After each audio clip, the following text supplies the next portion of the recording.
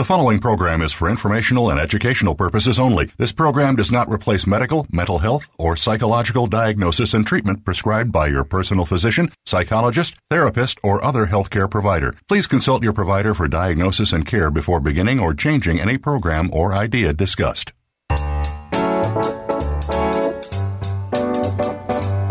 Welcome to Psych Up Live with your host, Dr. Suzanne Phillips. This is the show that brings you a psychological perspective on common and current life issues. Here is Dr. Suzanne Phillips. Welcome. I'm Suzanne Phillips. Thanks for joining me again on Psych Up Live. According to the National Center for Educational Statistics, 1 out of every 5 students in the U.S. report being bullied. 41% of those students report being bullied and expecting it to happen again. According to Safe Canada, 47% of Canadian parents have at least one child who reports being a victim of bullying. Today, we're going to speak about bullying. Bullying is not an occasional or isolated incident. We're going to talk about the prevalence, the meaning, targets, and the impact in a way that helps us find pathways for prevention. We are so fortunate to have as our guest expert today, Dr. Tracy Vaillancourt, a Tier 1 Canada Research Chair in School-Based Mental Health and Violence Prevention at the University of Ottawa. Dr. Vaillancourt is recognized for her research on bullying. Dr. Vaillancourt is cross-appointed at the University of Ottawa as a Phil Professor in Counseling Psychology, Faculty of Education in the School of Psychology, and Faculty of Social Sciences. She is a member of the Brain and Mind Institute, Faculty of Medicine, and the Center for Health Law, Policy, and Ethics. She is the president of the International Society for Research on Aggression and the chief editor of Frontiers in Child and Adolescent Psychiatry, Child Mental Health and Interventions. This is a very smart and a very busy lady. Dr. Tracy Vaillancourt, it is my privilege to welcome you today to Psych Up Live. Hello, Dr. Phillips. I'm happy to be here. So, Tracy, let's start with the question of how do we define bullying? Bullying is defined as a systematic abuse of power, and it typically encompasses repetition, negative behavior that's intentional, and the imbalance of power. And so it can include hitting, name calling, right? Spreading rumors, a wide variety of behaviors. Exactly. And even cyberbullying falls under that umbrella, although the power differential is harder to establish with cyberbullying than it is when you look at more traditional forms of bullying. Yeah, I'm sure that's true. The one thing I heard that does add to that kind of imbalance is sometimes you don't know who's cyberbullying you. Exactly, yes. And the pile on too. So it may not be one individual has more power per se, but there's a lot of them, and that creates an imbalance of power. Right. So one of the things that I found in your writings, these are wonderful articles, what can be done about school bullying, was a very interesting differential between the use of explicit power, the bully who uses the typical, I'm bigger than you, stronger, I'm tougher, and the bully who uses implicit power.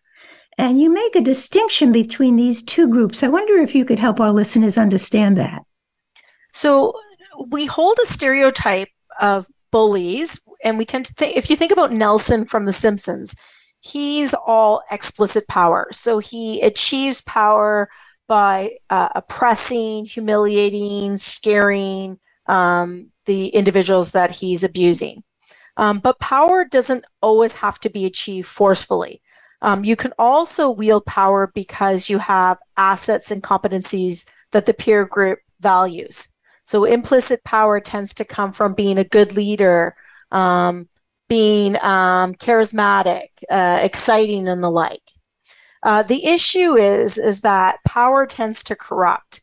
And so what we see is that even individuals who have implicit power, oftentimes they, slip into that explicit power area. So there's a melange of the two forms of power. But when we think about bullies, we typically think about explicit power only. And we fail to then recognize those who wield a lot of power, who are maybe not as obvious to the teachers, these high status bullies. They tend to actually wreak more havoc than the other explicit group, insofar as they're so high on popularity, they're so high on visibility and influence, and they tend to bully with impunity. Whereas the other group, that explicit power, that Nelson from The Simpsons stereotype I'm talking about, they are very recognizable, but maybe don't wield the same level of power because they have no explicit power. So this is where, the stereotype of the bully as coming from a very difficult neighborhood, parents who may have problems, violence in the home. That's the stereotype. But you're saying those with implicit power, the head of the cheerleaders, the head of the quarterback, they fly under the radar a lot maybe. And actually then that makes them more dangerous, doesn't it?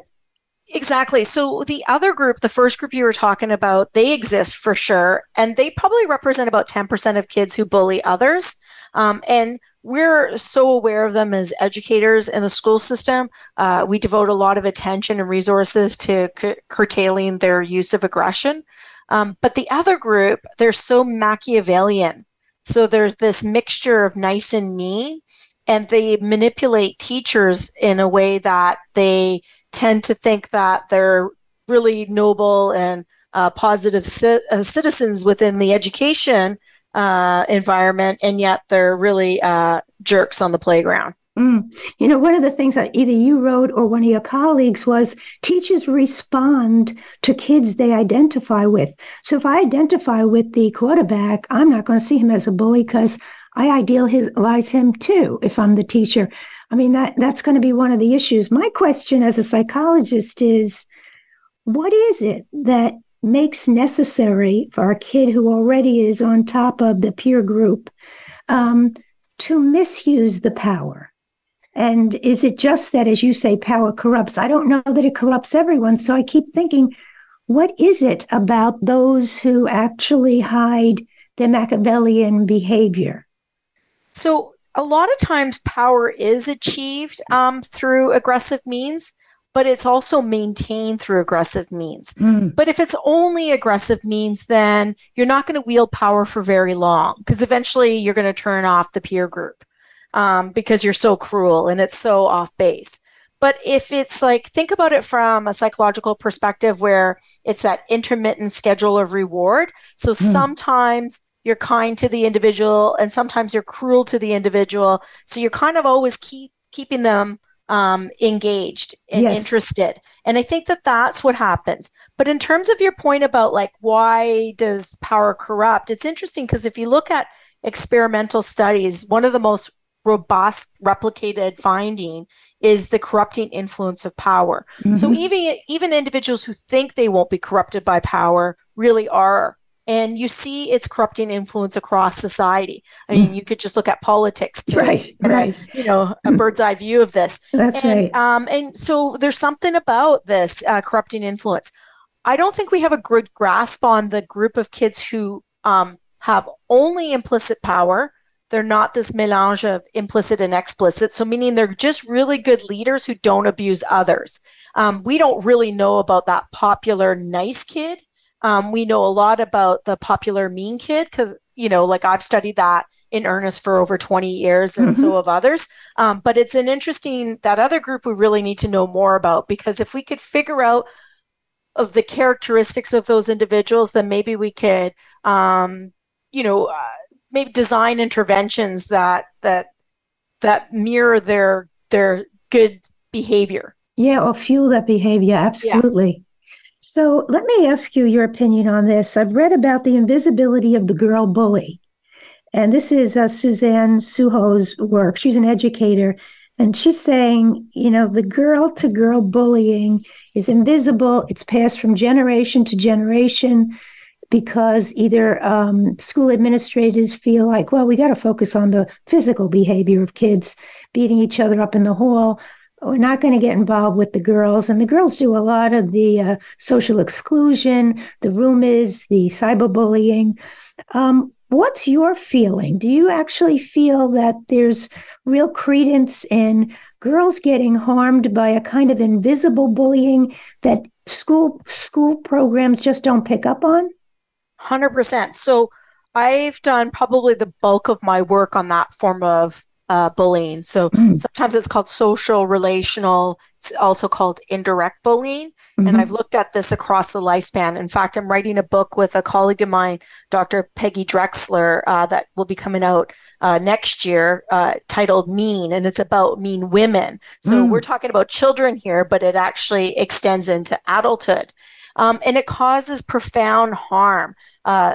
Belonging is salient to all children and adolescents, but it's particularly salient to adolescent girls. And so when they're victims of this type of bullying, they're really hurt. They become more depressed, more anxious, and suicidal than if they were verbally attacked in some ways. That's exactly what she says. She says the teachers and the parents may well have been victims of this kind of bullying and never felt they figured it out, Tracy. So they don't even know quite what to say to their daughters. It's a very interesting, but of course, this is a harmful dynamic. Oh, exactly. And I would argue that they were probably victims of this type of bullying in childhood and adolescence, and probably still are as adults, especially adult women in the workplace, in the mom groups and the like. Again, I have a book that's coming out on this topic, so I'm very familiar with the research, and the research supports that this is a common experience for children, adolescents, and adults. Now, the other thing when we talk about vulnerable targets, when I've read some of the material, it could be a new person at a school, a person of a different race, a disabled student, or the LGBTQ kids who, I think 85% of them report bullying of some kind in a school situation. What do we think of in terms of intervention? Do you think this grouping that I just mentioned, they go also under the radar, or do you think school administrators are trying to address this? I think they're trying to address this. I think these are these children who are targeted for the reasons that you just listed. We're very aware of their vulnerability, and I think that schools are trying to address this in earnest. One of my concerns, though, is that we tend to forget about the target who's targeted for having a lot of success, a lot of assets. So we tend to, girls in particular, tend to trip the prom queen, knock down the tall poppy. And so when they go to the administration and say, hey, I'm being bullied, they don't engender the same level of support, because they often get told they have everything going for them. They should just be happy with all of the assets and competencies that they have. And they don't recognize that there's a lot of jealousy, and that jealousy then is displayed through aggressive means. It makes so much sense. The one thing that I worried a little bit about for the LGBTQ kids is we speak so much about the community and the power of the school climate. Depending on where you live, the community, the religious backgrounds, there may be, I wondered or worried that there were some situations where there's an overall feeling of having an issue with LGBTQ children by the teachers themselves, by the community, if not the teachers, that these kids have to sort of work around. I think it's an important point, because what we don't want to do is generalize. In fact, I've argued in several papers that every school has its own culture. So in some schools, so for example, we have a high school here in Ottawa that is very pro LGBTQ plus. It's a dramatic arts school. And so, there's, individuals thrive in that environment. But then you could go down, 20 kilometers down the road and be at a different school. There's a different culture where homophobia is rampant. So we really need to be thinking about the culture of each individual school. So that school is then in turn nested within a community which may have similar viewpoints, and within a state that has very similar viewpoints and the like. So there could be some continuity, but there's also oftentimes not. The culture of a school is made up of the individuals that are in that school and the collective viewpoints that they hold. Right. So we have the bully, the victim, but then we often talk about the bully victim, Tracy. Tell us about that kid. So that kid doesn't do well. So if we look at indicators of well-being, they're the ones that are usually at the top of the distribution in terms of impairment. Impairment in terms of mental health, physical health, but also academic achievement. So this is a really dysregulated group. And I think that they actually fall more towards that explicit power group that we were talking about earlier. I think that they have a lot of prefrontal dysfunction. A lot of them have meet diagnostic criteria for conduct problems, oppositional defiance disorder, ADHD, that sort of thing. So they're not really good at self-regulating. So if they're angry, they fly off the handle, and they're provocative in some ways. And so the peer group doesn't tolerate them very well. They're really at risk, at high risk, and we should be paying a lot of attention to this group. So these are the kids who might mimic the big bully leader, or might try to do what he's doing, or will create a problem, but at times they're the victim of the big bully leader. They're victim of actually not just the big bully leader. They're a victim of a lot of the peers in their immediate environment. And the reason being is that they're quite, like I said, dysregulated. And so a lot of times other students find these kids very annoying, and they feel like, something just fell in my environment. And they feel like they're entitled to treat them poorly because they, and it's a moral disengagement, but they think that these kids are so annoying so they can have it coming to them in a sense.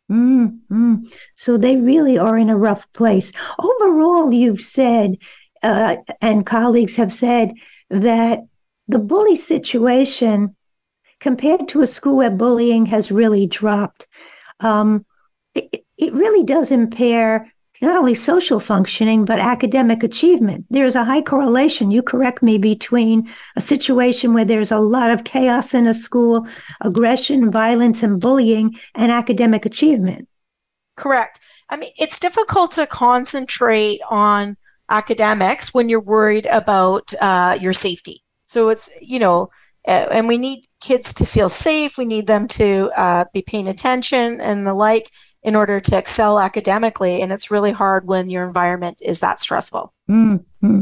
So has your research touched upon, and we're going to be talking about this in the next segment, who children go to? Do they go to anyone? What does the research show in terms of, do kids complain to the parents? From what I read, the last person to know was the teacher. Maybe a friend they'll confide in, next the parent if they're desperate, but very rarely a teacher. But I don't know that to be true in terms of your research findings. So you're right. I think that that's the hierarchy of how it goes. A lot of times children and adolescents think that adults are going to screw it up and make it worse. So seriously, it's really sad. True. So they suffer in silence. Yeah. So they will tell their friends, if they have friends, what's going on. They'll tell their parents when things get a little bit too difficult for them to handle. By then, it usually has been ongoing for 4 to 6 months. It's not like they're telling them right at the beginning. And then when they try and address it with the school, it's usually because they're at their wits' end and they're desperate to have some form of intervention.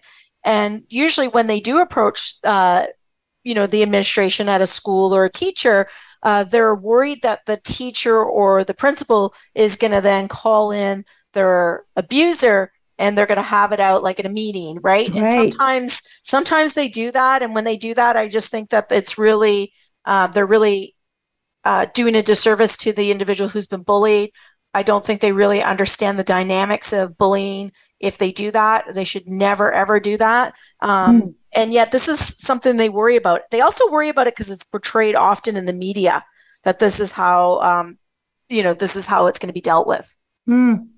So one of the things that we should talk about is what's the preferential or the better, the more productive way of dealing with the situation if you're an administrator? Well, the most productive way let me just say for kids and adolescents is to actually tell a trusted adult at your school. Because studies also show that when they do tell administrators or teachers, that bullying tends to stop, and it tends to stop immediately. There's going to be some individuals who are not appropriate, like the one I just mentioned, like that meeting that they're going to have.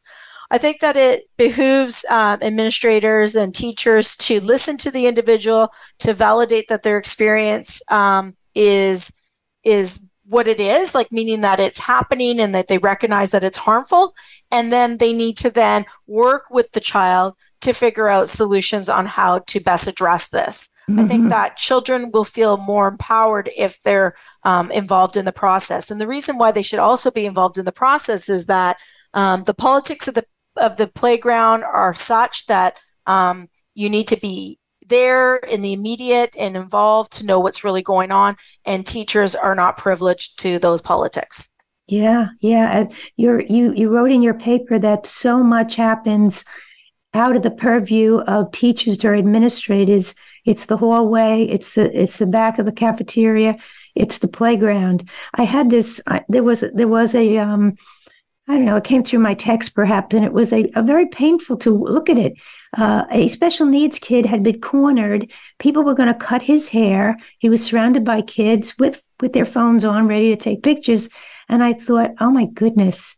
And I had this fantasy, Tracy, that what if every kid knew that if they had a text 211, that it went to the office and said bullying going on, or 211 playground, would it give bystanders a way to protect the victim or intervene? Even if they're too frightened to say anything, they would have called it in. The way people will see a domestic violence case unfold and just hit 911 and the cops show up. No one knows who even called it sometimes. But I thought there has to be a way that in those settings that we're talking about, where there's hardly any supervision, a kid who is a upstander, as we call them, can somehow alert an adult. I like the idea. I mean, it does have legs because we do need to be signaling that somebody's in distress and needs adult help. Maybe an easier way of dealing with it would be just to increase supervision, which I've been arguing for the better part of 20 years. Yeah. If we want to protect children, we need to have more adults supervising their interactions. For sure. What kind of pushback is it that you get? You get pushback in terms of how expensive that is. The rights of teachers are well protected in Canada with their unions. I agree with them having protections for sure. But I think something's got to give. We really need to be getting a handle on the supervision of students. I'm not too sure how it works in the United States in terms of teachers unions, but in Canada, they're very, very strong. And they have a few things written in within their collective agreements that actually harm kids. So I'll give you one example. In high school, high school teachers don't need to go into the hallways during the transition between classes. Oh, wow. And that's where the bulk of the bullying is going to take Absolutely, place. yes. Right? It's one place. We know that from very large studies that we've done looking at this issue. And so if we just had teachers just, at the doorway greeting students as they come to their next class, you would see a reduction in bullying. It's interesting, having worked for many, many years as a therapist and teachers, of course, as my clients. There were teachers who said, I'm always at my door. I want to know what's coming into that classroom. And they're great teachers, but it sort of fits in what you're saying. There are people who naturally want to know, want to protect, and just the wanting to know is impressive to me. I agree. I think that involvement reduces, I know that involvement reduces bullying. We have 300 kids on our school grounds with 2 teachers who tend to cluster together. And that's a formidable task to monitor 300 students in a big geographical area. We can't be saying we're doing right by kids when that's what's happening. Yeah. So I know we're going to have to take a break soon, but I wanted us to speak a bit about the issue of whether or not it's too late to intervene on the high school level in terms of bully prevention. And if it's not too late, what are the kind of programs that we can think about? And I think everyone makes the point that it seems to be little ones are much more accepting of learning to be an upstander, learning to understand what a bystander is. One quick story is a second, third grade reading teacher. They were doing things on bully prevention, was reading the little book by James Howe on Pinky and Rex and the Bully. And at some point, Pinky is a little boy who loves the color pink. And of course, he's hounded by a bully all the time. His friend, a little girl, is Rex on the playground. Of course, the bully knocks the basketball out of Pinky's hands and says, "You're a girl, you shouldn't be playing this anyway," which says something about all of us who want to be female athletes. But at any rate, he knocks it out. And sure enough, another kid comes over and grabs the ball and hands it back to Pinky and says to the bully, "That's his ball. He has a right to play. Leave him alone." And that kid's name was Anthony. So the teacher says to me, when we get to that part of the story, all these little ones turn around to the Anthony in the class and say, "Anthony, you were the upstander. You were the one who knocked the ball out of the bully's hands." And both she and I said they were so excited for him. Just the name similarity tells you that at that age, they're into it. They're buying into this moral code where you don't bully people. I love that story. I love it. And because, they're so engaged in literacy too. We have a program here in Canada that's called WITS, and it does just that. It uses literature to get kids to think about bullying and to know what they can do if they're being bullied. So it's a good illustration of a WITS program that we have here in Canada that's efficacious for the reduction of bullying. What are So in Canada, do you have programs going both in the elementary schools and in the high schools? We do. We have programs at both levels. I think about it along a continuum. So the meta-analyses on intervention suggest that you should be targeting kids in early elementary. So from kindergarten to grade 3, that's where you're going to get the best out of the program. So the best reductions in bullying. And that makes sense because that's more of a prevention strategy. And also, too, that's when kids are not really as competent in terms of social emotional development. But you need to then also always be thinking about intervention throughout. So it could be universal programming where all kids in a school receive some type of anti-bullying program, or it could be targeted. Okay, I apologize. We're going to need to take a break. We're going to pick up right at this point. I missed the cue. You've been listening to Psych Up Live. We're having a wonderful conversation with Dr. Tracy Vaillancourt. She's a Tier 1 Canada Research Chair in School-Based Mental Health and Violence Prevention at the University of Ottawa. She's recognized for her knowledge and research in bullying. Stay with us. Much more to come.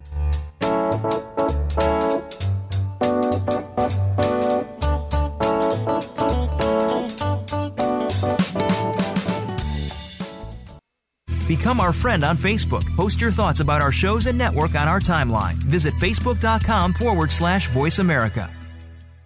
Planning for college? Tune in to Getting In, a college coach conversation for tips, techniques, and insider perspectives, hosted by Elizabeth Heaton, a former admissions officer at the University of Pennsylvania, and featuring her fellow admissions and college finance experts from Bright Horizons College Coach. The show shares what colleges are really looking for and how to highlight your hard-won achievements for the best chance at success. New episodes air every Thursday at 4 p.m. Eastern Time, 1 p.m. Pacific Time on the Voice America Variety Channel.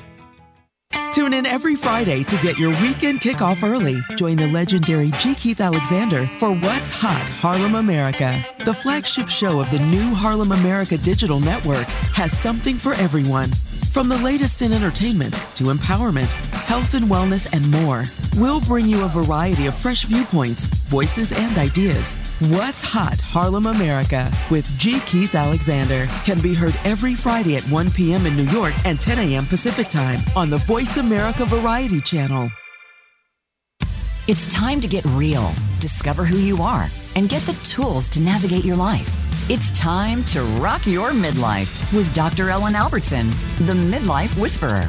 Your midlife roadmap is the blueprint you need to roll with change, transform yourself, and create a fabulous second adulthood.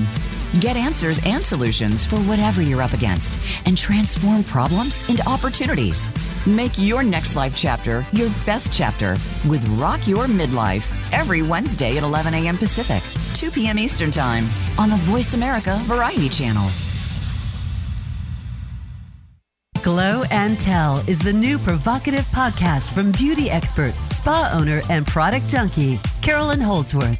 The Southern-raised entrepreneur will share her unvarnished opinions on self-care and all things that are meant to glow, inside and out.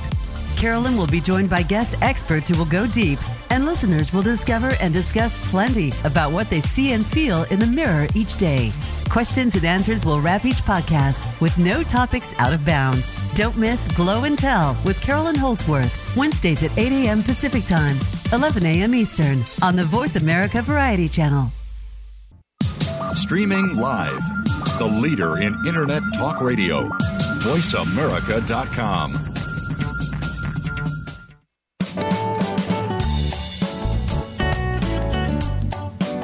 You are listening to Psych Up Live. Join in our conversation today by calling Dr. Suzanne Phillips or her guest at 1-866-472-5788. That's 1-866-472-5788. You may also send an email to radiohostphillips@gmail.com. Now, back to Psych Up Live. Welcome back to Psych Up Live. We're here with Dr. Tracy Vaillancourt, and we're having a really important conversation about bullying. And Dr. Vaillancourt's going to talk to us about some of the programs that are ongoing in Canada. But I mentioned to her, I wanted to preface, her discussion with the fact that from what I read of her work and others, the climate of a school is unbelievably important in moderating some of these difficult variables, some of the bullying. Even it moderates it for children who are coming from neighborhoods that have more violence in it, or family homes that have difficulties in it. So when we think about why we need these school programs and the power of the climate of the school, it's enormous. So I'm going to hand it back to you, Tracy. Tell us a little bit about some of the programs you really think work in terms of the elementary and the upper level. I don't think any of the programs really, really work. Okay. So just to be clear, I mean, when we look at the impact of bullying prevention and intervention programs, the outcomes are not all that great. I think we could do a lot better, and we're starting to understand how to make it better. But there are some characteristics that make some programs more successful than others. And one of the things is that if we address it earlier, we tend to have more success at reducing it. So I mentioned before the break, focusing on that K to grade 3 age band is really important for prevention work and intervention work. And then there's also programs that have a universal approach where everybody in the school receives some type of intervention, but those who need more have targeted intervention. So let's just say we talked about the bully victims. So that would be a group that would get more resources to address their specific issues. There's a lot of promise coming out of a program from Finland. It's called the Kiva program. And what they've done is they've harnessed the peer group, and they've recognized the importance of bystanders in the role of bullying. And so that really the focus is on getting them involved in terms of being upstanders, as you call them, instead of bystanders. So we want more defenders instead of onlookers. So that's how it's looking right now. One thing that's been really disappointing for those who do interventions, though, is that we haven't been able to really dial this down at a high rate. Okay. So if you could put together a program for a high school, what would you do differently?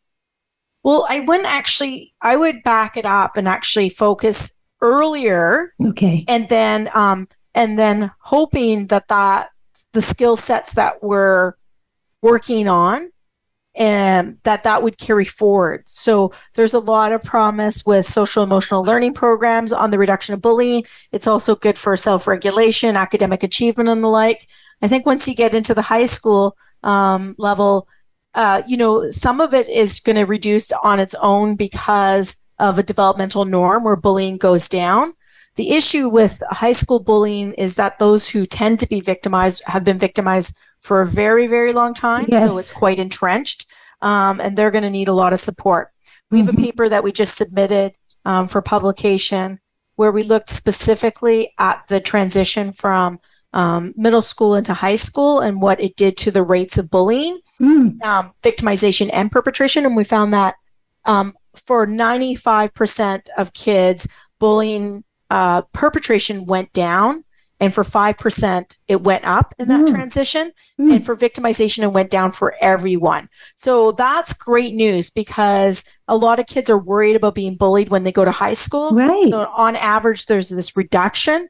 And then maybe we see an increase if we looked at it from elementary to middle school, because we tend to see bullying peak around that age. Okay. But it's quite curious that that's what we found. And we did it in a way that hasn't been done before, using a really sophisticated analytic approach. But that 5%, it's actually just closer to 6%.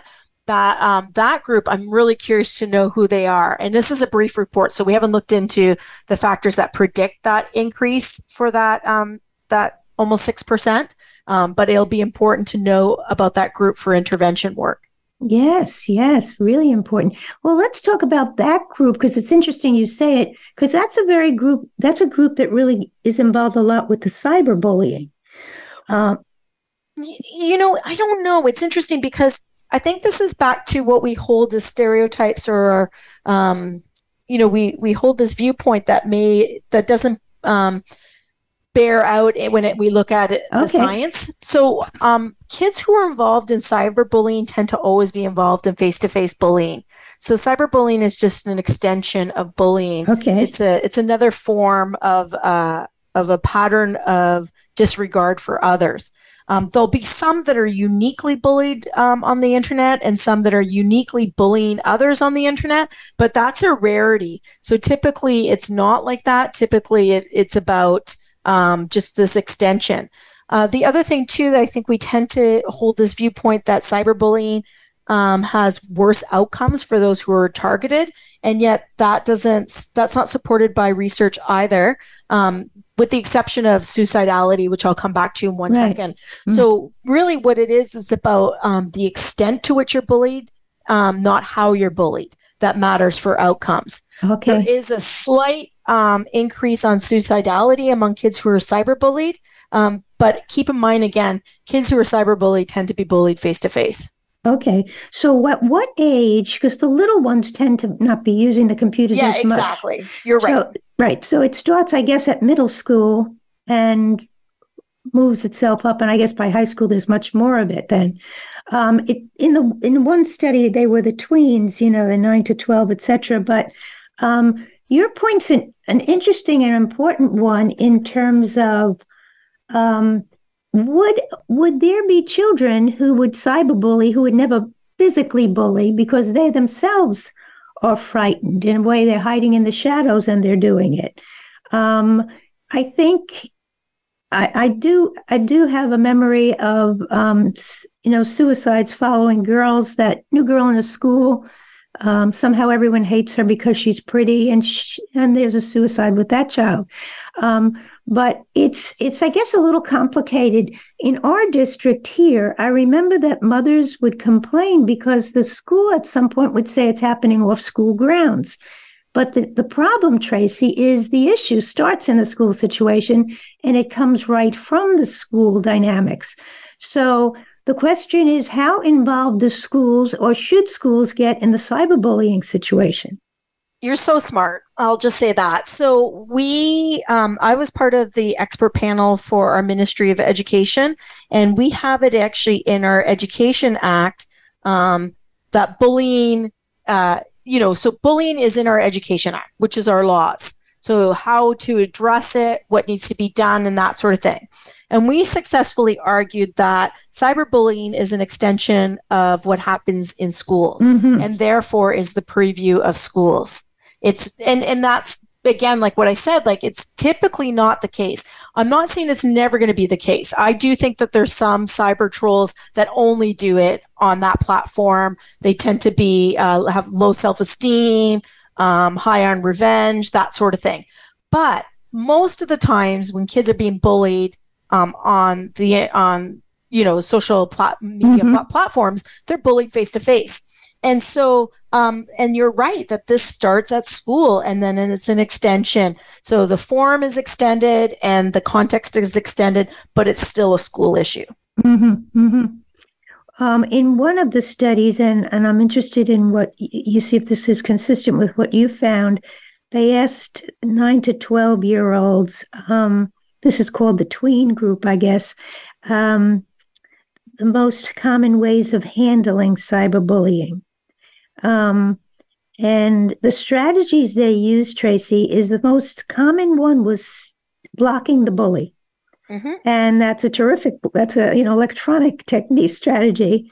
60% told a parent, 50% just began ignoring the person, and another 40% reported it to a website or app, and 29%, these probably don't even add to 100, but 29% took a break from using the device.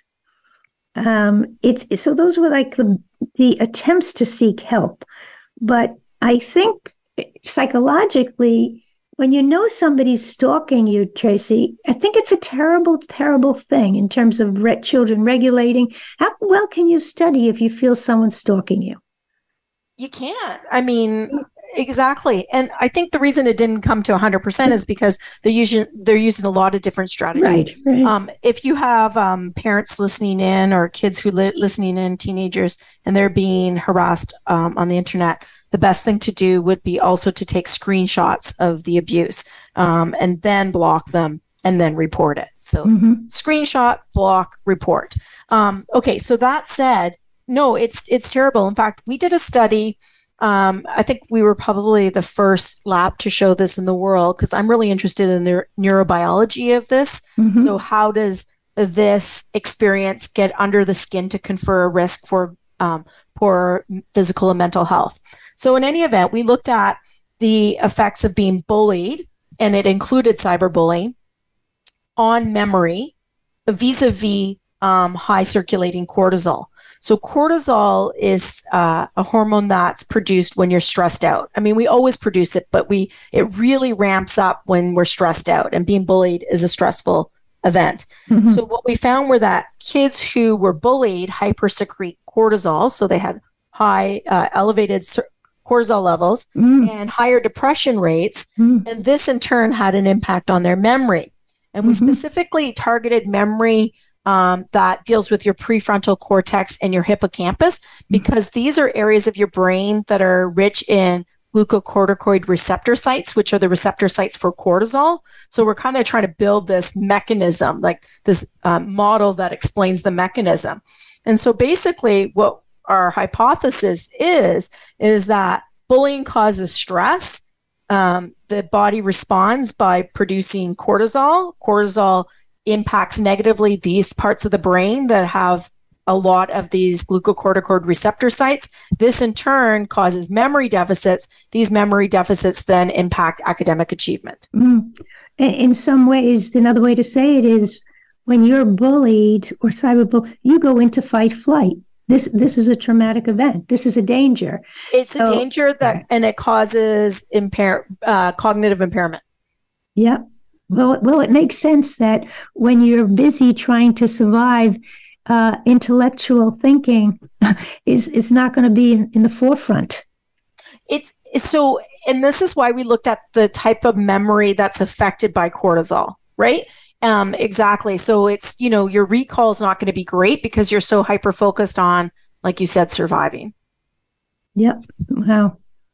So it's interesting in terms of one case, the mother, this is a single mother, so the child it was high school. He started being cyberbullied, and she picked up, she knew what you had just said. They printed out everything, and she went to the parents of the kid who was doing the cyberbullying. And she suggested to them, if this doesn't continue, I think you should get a lawyer. Now, she did that, Tracy, because the school had said it was not their business. That's what I was mentioning before. And we did have out here in Suffolk County on Long Island in New York, we had a cyber task force that also helped her at some point. But I think the whole idea of the screenshot, the evidence, at least it empowers someone into feeling I could take charge, that sense of agency. Because the worst feeling is to be the victim that doesn't feel they can do anything. Exactly. What's really interesting? So we have this phenomenon in Canada, and I'm sure it exists in the United States, where when somebody's being bullied, the bystanders will record the interaction. And it frustrates the heck out of me because I really think they should put down their phone and get help instead of recording it. And they defend their behavior and say that, I was doing it so that there would be evidence of this interaction and that would help the victim in the future. But really, what would help the individual would be, again, for them to get immediate help, not for the person to, be humiliated and physically injured and the like. But nevertheless, those cases where there is this video evidence tend to be resolved very quickly. The police get involved because the evidence is compelling, and so obvious. And bullying tends to stop pretty quickly. It's too bad that we need that kind of evidence for adults to respond to this. We have to be less apathetic. We need to understand that this is a notable threat to the individual, that that we need to be engaged in this issue. And we need to reduce bullying in schools because it causes tremendous harm to those who are victimized. Well, Tracy, tell us a little bit. You mentioned the neurophysiological impact. What are the other impacts on bullying that children bear that really warrant these programs and your research? What else? Okay, so we'll just deal with the mental health side first, and then I'll go into physical health, and then I'll deal with the neurobiological evidence. So we know that bullying causes mental health difficulties. So scientists don't usually use a causal statement like that. You usually need experimental evidence, but we have enough longitudinal data points, enough longitudinal studies to say that there's a causal link between being bullied and having poor mental health. And it typically affects depression and anxiety levels. So symptoms of depression and anxiety tend to be high in kids who are bullied, and also you see suicidality increasing. And then in terms of physical health, they also are more likely to have physical health complaints, and they're more likely to catch colds. I bet you there'd be a link between being susceptible to COVID-19 and being bullied because, obviously your immune system is suppressed when you're stressed out. They have more headaches, they have more stomach aches. So somatic symptoms and the like.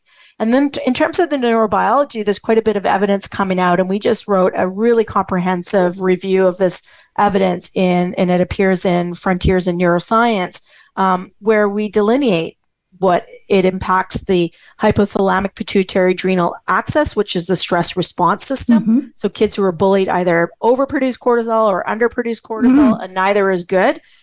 Kids who are bullied tend to have higher inflammation, and inflammation is bad for your health, and that persists into adulthood.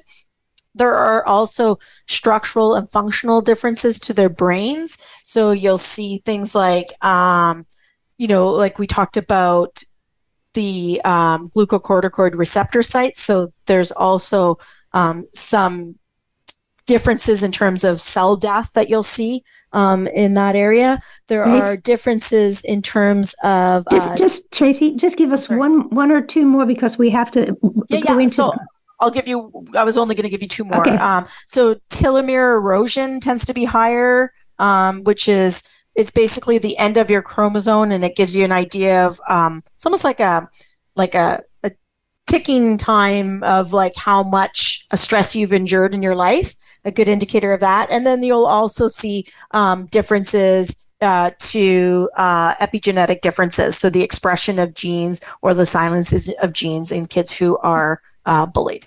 Okay, you are like a wealth of information. I am so grateful that you joined us today. Tracy, if you had a quick take-home message to all our teachers, parents, young people internationally listening, what would you say? Take this seriously. This causes profound harm. And when somebody tells you that they're being bullied, you need to support them. Terrific. And people can find your research and more information about you. How? What is your, what's the way they do that? So they can either follow me on Twitter if they're interested. It's my last name, VAILLANCOURT_doctor, or they could just Google me, Tracy Vaillancourt, and you'll find it. It's hyperlinked. Thank you so much for all the work you do and that you're continuing to do. And thank you so much for being with us today, Tracy. Oh, thanks for having me. I appreciated your questions. You were very well prepared. Thanks. I want to remind my listeners to stay listening, stay safe. And this show, as any of our shows, will turn into a podcast by this afternoon, and you'll be able to hear it on your iPhones, on iTunes, Stitcher, Apple, Amazon, Audible. Remember, until next week, be safe and be listening. Thank you for tuning in to Psych Up Live. Please join Dr. Suzanne Phillips for another edition of our programming next Thursday at 11 a.m. Pacific Time, 2 p.m. Eastern Time on the Voice America Variety Channel. Until then, be well and be listening.